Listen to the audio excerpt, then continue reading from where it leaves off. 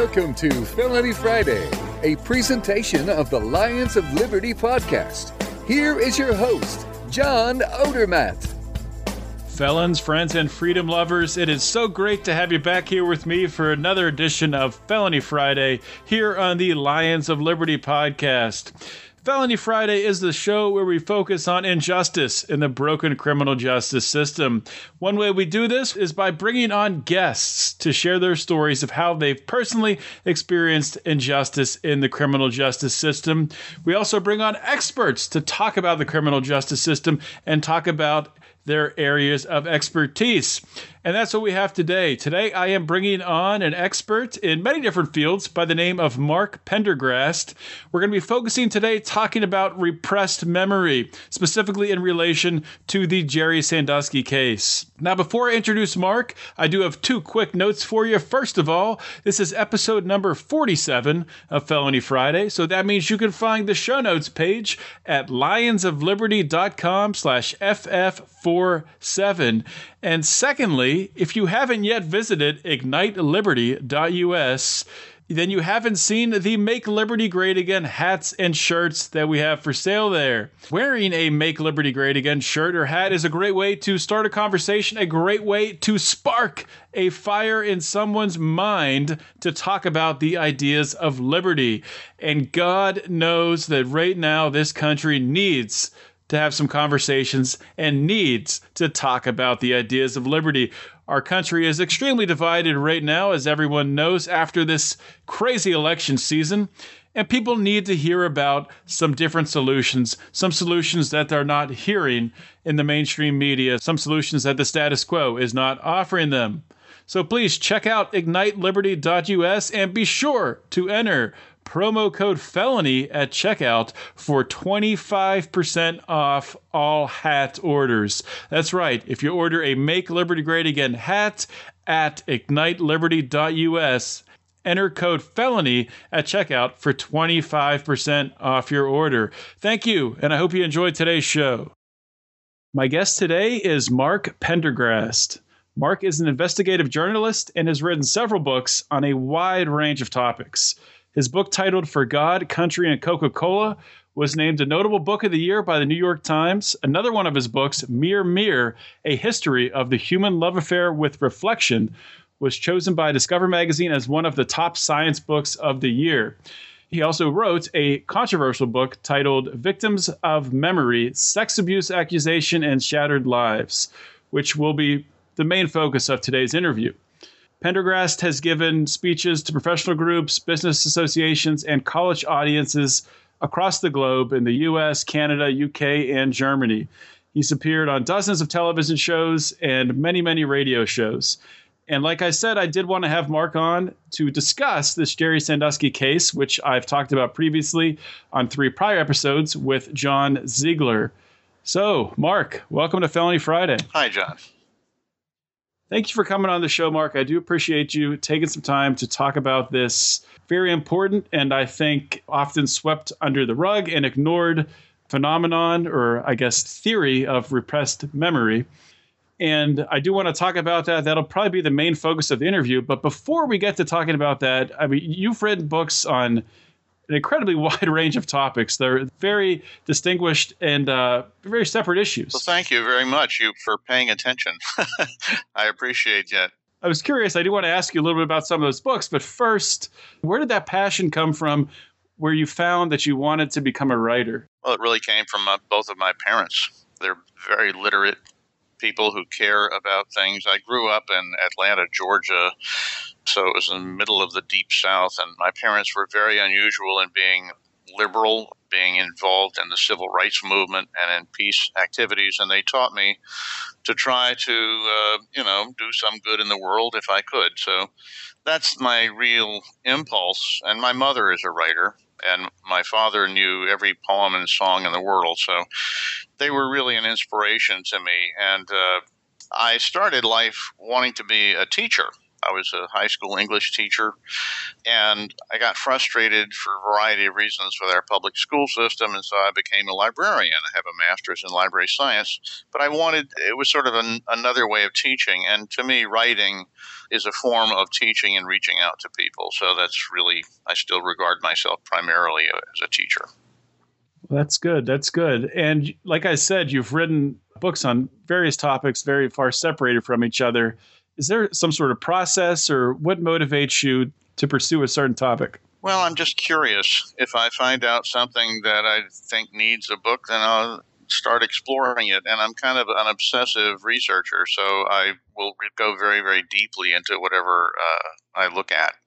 And that's basically it. I mean, people have asked me what my books have in common. Probably the thing they have most in common is that I don't like Sigmund Freud. that comes through in a variety of ways in my books. I guess could I ask you to expand on that a little bit? Of what particularly, or I guess do you always just find yourself coming back to disagreements with Sigmund Freud? Is it something that it's funny. I wrote this. My first book was a history of Coca-Cola, For God, Country, and Coca-Cola, and it turns out that John Pemberton, who invented Coca-Cola, which originally had a small amount of cocaine in it, was reading the same drug articles that Sigmund Freud was. He was enamored of cocaine at the same time in the middle of the 1880s. So that sort of first piqued my interest. But it was really writing Victims of Memory, my book about repressed memory, that made me really, really look seriously at Freud's theories. And they're totally flawed. He basically made up theories, and then he forced his clients into fitting the theory. So he came up with this theory of repressed memories, that if you were sexually abused, that you totally forgot about it, and then you could remember it later in life. And if you examine his writings on this from like 1895, 1896, which is when he held it, he did abandon his theory pretty quickly. But it's him we can blame for this whole notion. He very clearly forced these ideas on his clients, who said, yeah, I'm thinking of this, but it's because you kind of forced it into my head. He called it his pressure method. He would lean with all of his weight on top of people's foreheads until they said what he wanted. So this repressed memory, this psychological technique, I guess it's not an interrogation because it's used on potential victims, but when did this start to be widely used in the United States? Well, it really became widely used after 1988. There was a book published called The Courage to Heal by Ellen Bass and Laura Davis, which became sort of the Bible of the recovered memory movement, and it spawned a whole set of other similar books. So that's what really launched it. And so the height of the repressed memory epidemic was around the early 1990s. Books like mine came out in the mid-1990s, mine and several others. And also there were lawsuits by people who realized that they had been had, that this was not true, and it ruined their lives, their marriages, their sanity, and they were suing their former therapist. So that helped to put a stop to it as well. But it was quite a huge phenomenon, which has sort of been swept under the rug by the psychological establishment. They like to say that it was just a few fringe therapists, but it was not. It was a mainstream thing. About 25% of the therapists in the United States in 1982 were specializing in this type of therapy, where if you went to somebody and you had any problem whatsoever, whether you were depressed or you had a bad relationship, or you had an eating disorder, particularly if you were a woman, they would say, well, were you ever sexually abused? And if you said no, they would say, well, that means you probably were, because you have all the symptoms of sexual abuse, and therefore you must have been, and you repress the memory, and until you remember it, you're not going to get better. And so that was highly motivating, as you can imagine. You're going to therapy because you're troubled, you're seeking answers, and somebody tells you that this is it. You're very motivated to try to find out whether it could possibly be true or not. And so you'd say, well, how would I find out? Well, we could hypnotize you, or you might dream about it, or you might have a body memory where some body part of yours hurts, where you were hurt by somebody. And what happened was it became a self-fulfilling prophecy.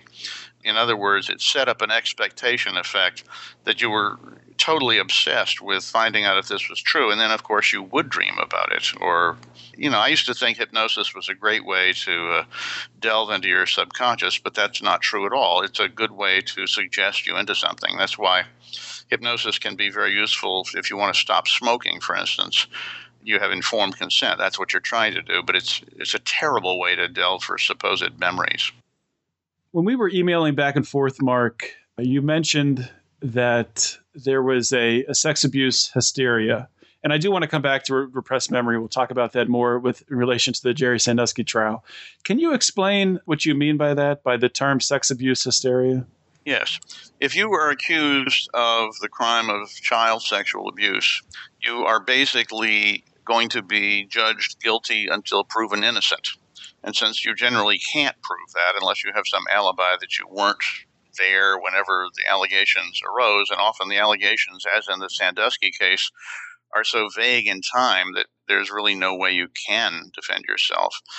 And since the 1980s, when the daycare hysteria cases were happening, where there was this idea that, everybody in daycares was being abused, and they were interviewing the preschoolers in about 100 daycares. It really has been a form of hysteria. Let me make clear also that for years, real sexual abuse was swept under the rug and wasn't recognized. In fact, Freud, you can blame him for that too. Once he changed his mind about repressed memories, he said, it was just an Oedipus complex. It was people fantasizing about incest. And so when people really were sexually abused, particularly within a family, for a long time, psychoanalysts would say, you're just imagining that. At any rate, the pendulum in our society tends to swing violently in one way or another. And we have now for several decades been in what amounts to a form of sex abuse hysteria. And so if anybody is accused by anybody, it's sort of the nuclear bomb you can drop in a contested custody or divorce case. It's also what students can do to their teachers. And it's, in the Sandusky case, become an unrecognized method for some of the civil attorneys to send people to try to get them to, quote, remember abuse that occurred. In fact, the very first victim number one, Aaron Fisher, was sent to a counselor. And, when he first said that he was concerned about Sandusky, he didn't claim any kind of sexual abuse. He just said that he hugged him and cracked his back with their clothes on. So it was only after being in therapy very intensely for many months that he came up with real sexual abuse. It was actually many months, and I read two of the articles you've written on this Jerry Sandusky case. And in the one article, you talked about that for a long period of time during those months, when he's speaking with this therapist, that he would only answer, maybe the therapist told him to only answer in yes, no. That's answer right. his questions with yes or no. Boy, you've really read my stuff. It's incredibly leading methodology. When you're asking people questions about their lives or about possible abuse, you're supposed to ask open-ended, non-leading questions.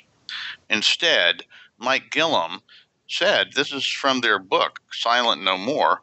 He said, I would guess what had happened to people. I could tell what had happened to people, and I would tell them, and all they had to do was answer yes or no. And so, notoriously in a situation like that, a client is trying to sort of please the therapist and is seeking to figure out what they should say. And you can read their body language and you can read their voice inflection. So it was just a bad methodology. Like you said, Aaron Fisher was the first of the alleged Sandusky victims. There were, at the trial, there were 8 that testified, I believe, and there were 2 other charges. The one victim at the time, the prosecution claimed was only known to God, and the other one, a victim, never came forward. But of the 8 that did testify, how many of those 8 was this repressed memory technique used? It's hard to say because at the original trial, and what we really have to go on are either the police reports I've been able to unearth or the trial transcripts. And Joe Amendola and Carl Rominger, who were the attorneys for Sandusky, were totally clueless about repressed memory. In fact, when some of the people testified and said, I've had help remembering in counseling, they thought they were talking about like the counsel being a lawyer or something, and they just glossed right over it. So they didn't really ask. But if you look at some of them, such as Dustin Struble, he made it very clear that it was repressed memory. And, when I read it, that's what really sort of piqued my interest.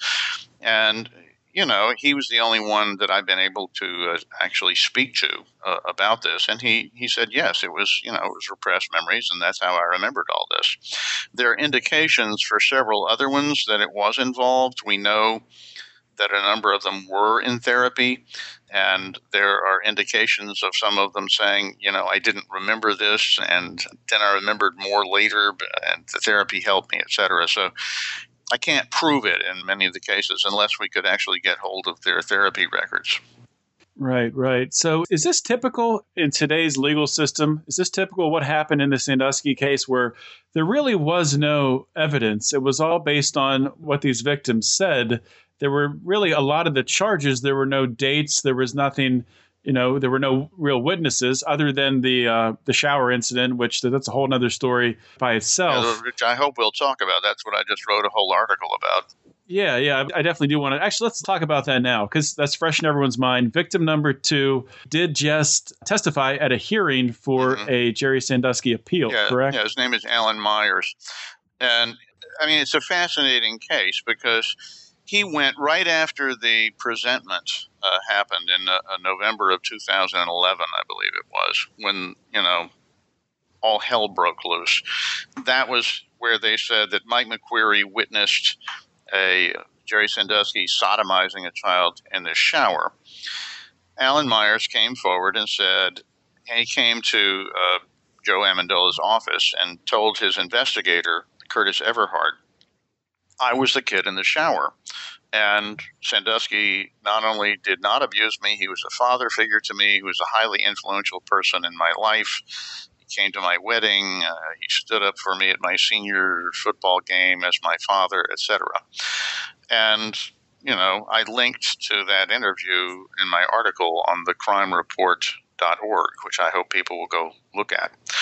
So then, a couple of weeks later, he had a DUI, apparently, and the lawyer he went to was Andrew Shubin, who ended up representing quite a few of the Sandusky alleged victims.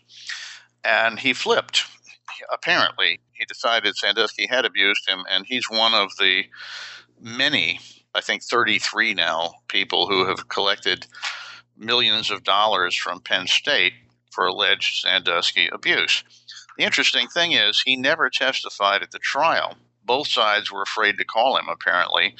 The prosecution didn't want to call him because he never actually would say he was abused.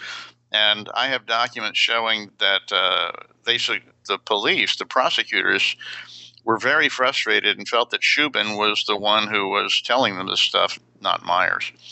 And then the defense was afraid to call him because he had flipped and gone over to say that he had been abused, supposedly. I think it was a big, big mistake. They should have called him and put him under oath, which is what they did at this hearing, finally. So he finally did testify, but nobody asked him a whole lot of details. They just said, did you say this? Did you say that no abuse had occurred? And he said, yeah, that's what I said then, but that's not what I would say now. My hypothesis is that, number one, he wouldn't say it now because he's collected a lot of money, and that might put it in jeopardy. And number two, I think he's probably been in therapy. So I'm not sure what he, quote, remembers now. Let me just make it clear that this repressed memory therapy, it's not like people are lying. You can come to believe, and this was startling to me, you can come to believe in great detail that horrible things happen to you that never occurred if you rehearse them long enough. If you watch a horror movie and you become totally involved in it and you become totally scared, or if you watch a movie that's really sad and you cry, that's not true, don't you? And yet it still affects you. Well, how much more is it effective if you come to believe that you have buried this memory in your subconscious and now you've remembered it and you rehearse it over and over again and it becomes more real than your real memories? So what's the process for, I guess the problem I have with this is myself, I think that I have a terrible memory. I mean, I'm 33 years old and there's not too much I can remember about high school. I have little bits of memory, maybe it might have something to do with the fact that I played high school football, probably took some blows to the head, but I don't think my memory is particularly good. I have a hard time imagining or figuring out, how can a memory be created? What's the process that these therapists use in order to really fabricate a memory? How is that done? Well, let's say that you were in a football game and you got hit really hard and you had a concussion. And let's say that you go to a therapist and they say, well, I suspect that while you were having that concussion, or let's say that they tell you that probably something happened to you when you were much younger. What do you remember about second grade? Well, I don't remember anything about second grade. Well, then something terrible must have happened then. So let's explore that.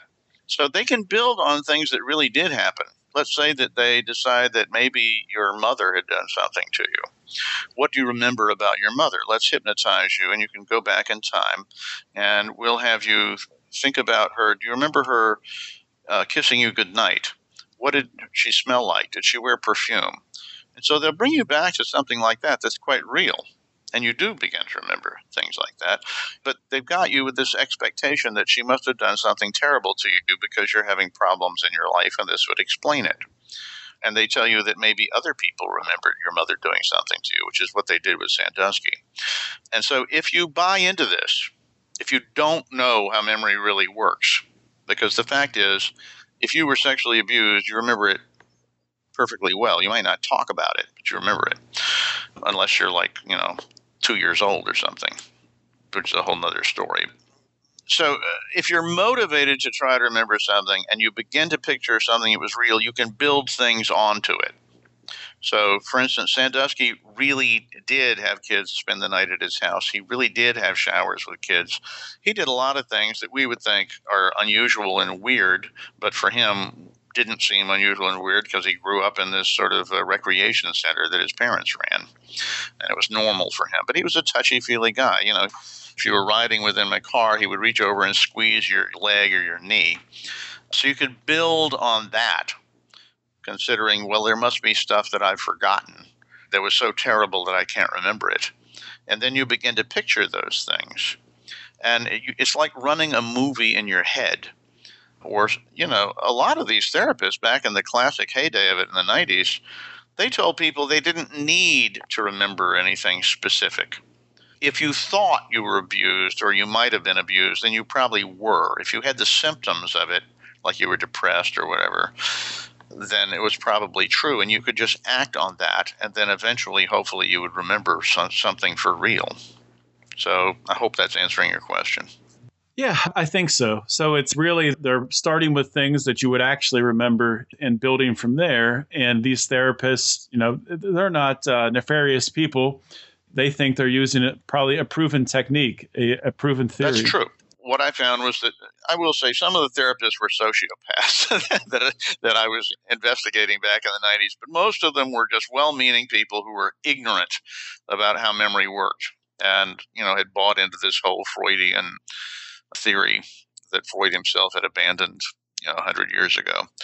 And because repressed memory therapy has been so widely discredited, nobody talks about it anymore. And people, certainly the lawyers aren't going to say, well, this is how it happened. So it kind of went underground, but it has not disappeared at all. I cited a couple of studies that were done quite recently showing that, I don't remember what, something like 75% of college students believe in this theory. They say, oh, yeah, you can repress memories. You can repress traumatic memories and forget them and then remember them later. And a similar number of therapists still believe that. And particularly less educated therapists believe that. People like with masters in social work or, people who just call themselves therapists. That brings up another question. So you're saying that this Freudian theory of repressed memory has been discredited, but there's still lots of therapists that are using it, and college students, 75% of them think it's real. So where is that coming from? I wrote an article once called "The Bloated Corpse." How a corpse keeps rising to the surface. It sink and then rise. Once you get an idea in the mainstream in a culture, it's almost impossible to eradicate it. It's like that Obama wasn't born in the United States or something. I mean, once people glom onto something, it just won't go away. And repressed memory is like that. Also, it was very useful for Alfred Hitchcock movies and other movies. And there was a whole television show about repressed memory a couple of years ago. So it makes for very good novels and drama. It's a good plot device, even if it's not true. And then people have told me, well, I know it's true because I saw this movie or I read this book. Must be true. Do the leaders in the field of psychology, do they, not believe this anymore? Is it not taught in schools, repressed memory? It's not taught in school generally. And generally, they will at least cover it as a very, very controversial era. But usually they don't really dwell on it because it's embarrassing that like several million of these cases of false memory happened in the late 80s, early 90s, I think. I estimated that in my book. So there's also a major split within the psychological field. Experimental psychologists almost universally think that repressed memories are hogwash because there's absolutely no evidence that you can really repress memories, and there's plenty of evidence, experimental evidence, that you can induce false memories. But clinical psychologists, some of them have done research and understand how memory actually works and how human suggestibility works and are very, very alarmed at this.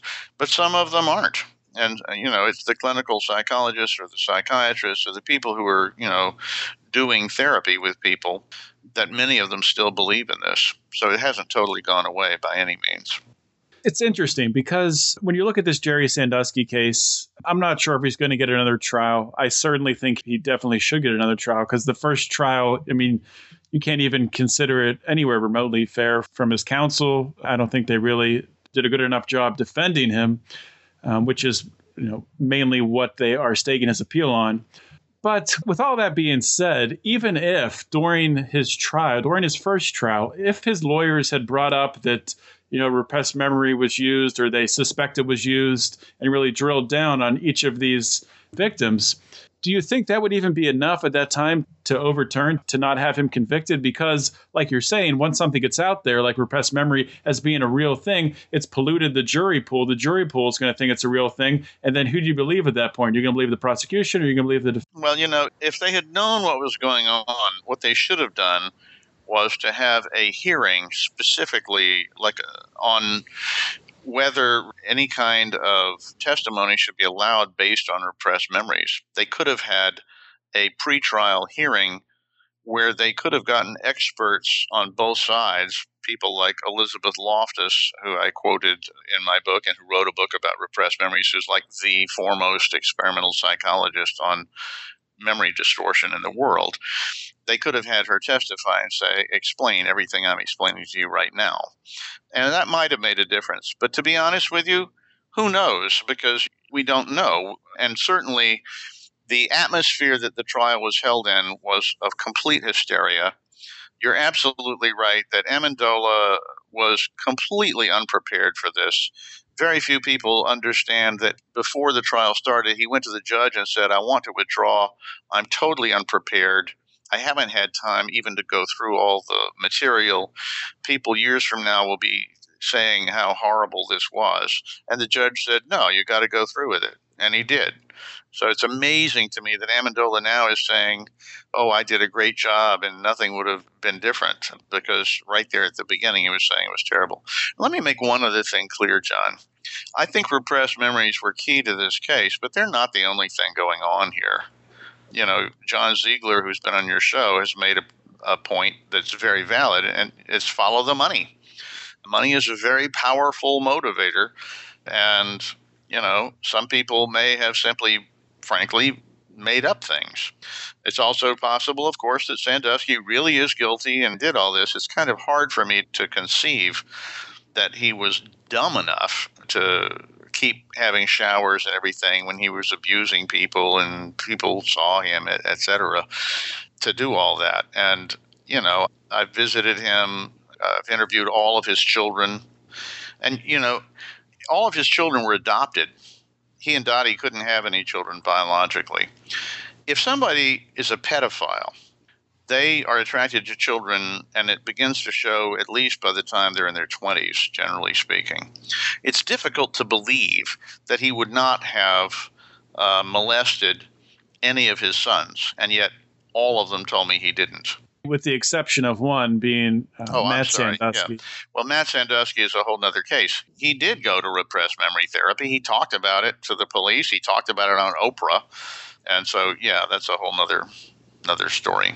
He was the very last one that was adopted, and he begged to be adopted, basically, when he was, I think, 18 or 19. Yeah, I was going to say, I believe he was over the age of 18 when he was adopted. So I do want to ask you about solitary confinement. I know that Ziegler's talked about this before as well, that Sandusky's spending, 95% of his day, maybe more than that, in solitary confinement. 23 hours a day. 23 hours a day. Can you imagine what this is like? And this is not unusual. I mean, the reason that they give for keeping him in solitary confinement is that, sex abusers are notoriously victimized in prison, and he wouldn't be safe in a general prison population. I don't know if that's true or not. I'd like to think it's not true. He's a perfectly harmless 70-year-old guy who's never been violent in any way, so it would be hard to imagine. They're saying it's for his safety, though. They're saying it's for his safety, but he's been really, really mistreated from everything that I have been told by him and by his wife. She can't ever touch him. He is trying to keep in some sort of shape by doing exercise in his cell. But it's psychological torture, as you can imagine. It's very difficult to keep up your morale. I'm reading a book at the moment. It just came out called 23/7, which means 23 hours in solitary confinement, 7 days a week. And the subtitle is Pelican Bay Prison and the Rise of Long-Term Solitary by Karamet Ryder. And it's not a big page-turner, but it's just appalling how prevalent this is at our supermax prisons and how this has become sort of standard fare. I've visited a number of prisoners that I think are innocent in the past 20 years. And every time I go to a prison, I feel as if I am a prisoner, that I did something wrong. You can't wear blue jeans, or if you're a woman, you can't wear jewelry, I think, earrings or something. I once visited somebody where I crossed my legs, and they said, no, you can't do that. You have to put both feet on the floor at all times. Like, excuse me, does this make any sense at all? They just make you feel weird. And prisons are like that. They talk about a terrible culture.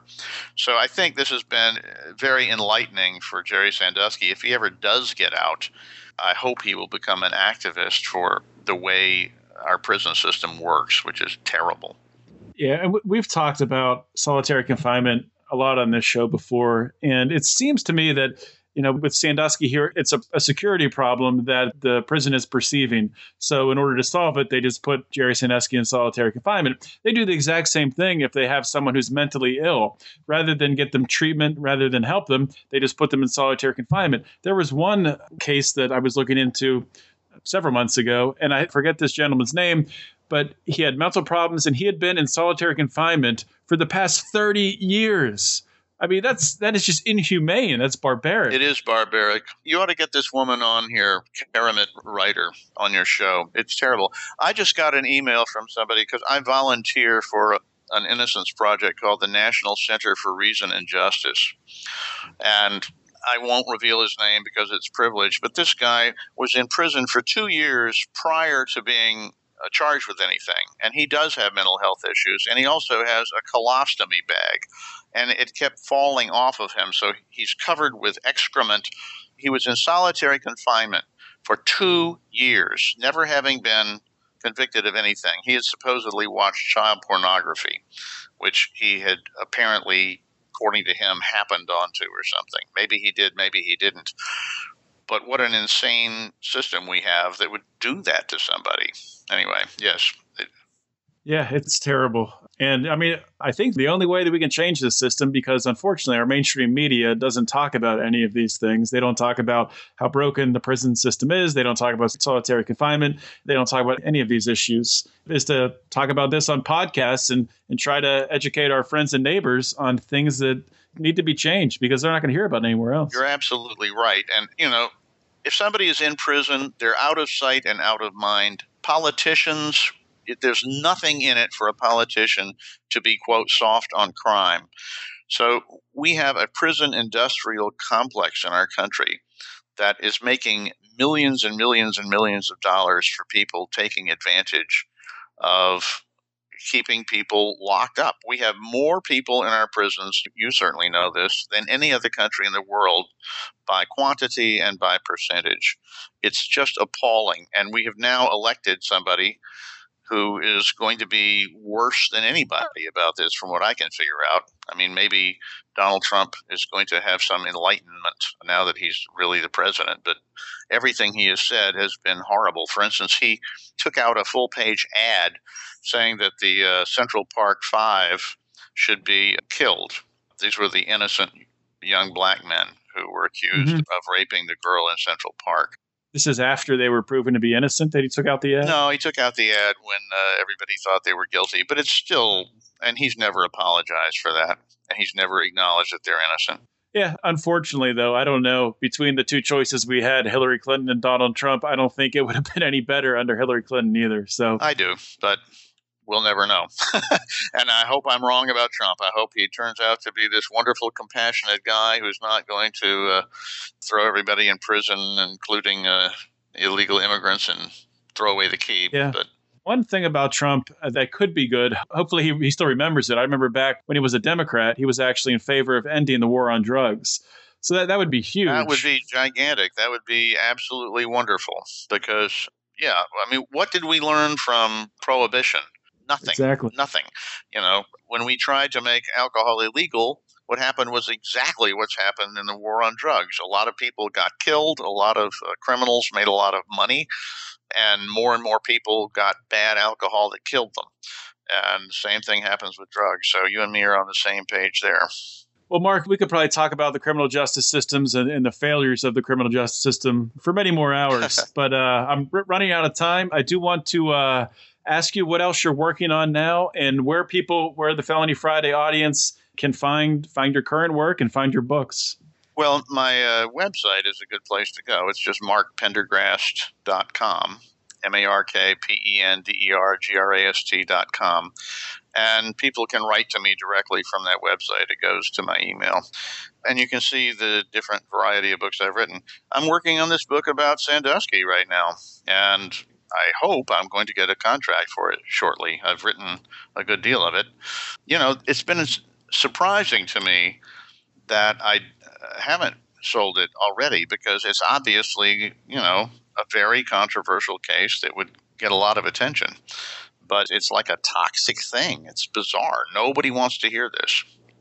Yeah, it's one of the cases where, I've had friends get mad at me for even wanting to talk about it. It is bizarre. Well, what I'm saying is maybe he's guilty, maybe he's innocent. But nobody has taken a really hard look at it other than John Ziegler and a few other people. And the assumption is that he's, that's it. And you're right. People get very, very upset, or often they do. I don't want to act like I understand why people get upset. I mean, when you think of the thought of this, if it is true what he did, it's absolutely horrific. Yes. I mean, that's horrific crimes. But the thing is, if you start looking into it, the evidence just simply is not there that he was even able to do what he's been charged with. But anyway, Mark, we could talk about this for much longer. But I hope you do get a contract for that book. And if you do, I would love to have you back on to talk about it. Thanks for coming on the show. Thank you for having me. You take care. This episode is airing the day after Thanksgiving. And first, I want to thank you all for listening to this show. And I also want to take a moment to thank each and every one of you, each and every one of our loyal listeners, for supporting and sharing the Lions of Liberty podcast. All of us here at Lions of Liberty are so thankful to have such an engaging audience that shares our passion for advancing the ideas of liberty. This is increasingly visible as our Lions of Liberty forum on Facebook just continues to grow. When we started this website, which has turned into a podcast now, we had no idea what to expect. And I just want to let you guys know that we're thankful for each and every one of you. We want to thank you for listening to the show and sharing the show with others, because without you guys, we'll just be talking to ourselves. So thank you so much. And hopefully you enjoyed today's show. Today's interview with Mark Pendergrast. This is not an easy topic, obviously, to talk about, and that's why most people just won't touch topics like this. Child abuse is abhorrent. It's terrible. It's horrible. And anyone who abuses a child deserves to do the time for that crime.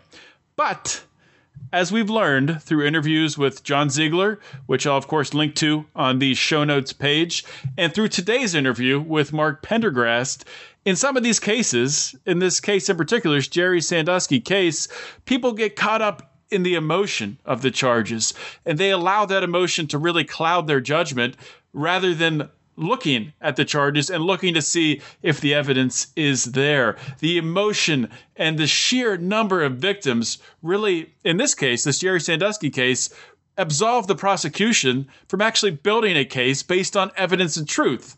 And it's really a shame. And unfortunately, right after this interview with Mark, some news broke that the judge in this Jerry Sandusky case has actually recused himself in the hearing for Jerry Sandusky to get a new trial. The judge in that hearing has recused himself, and it's complicated, but to make a long story short, essentially what this is just going to do is delay the process, stretch the process out for Jerry Sandusky to get a new trial. And Jerry Sandusky is an old man, and as we talked about during the interview, he is in solitary confinement. So things are not looking good for any chance of Jerry to get a new trial. I'll link some details to that news in the show notes as well, so be sure to check that out.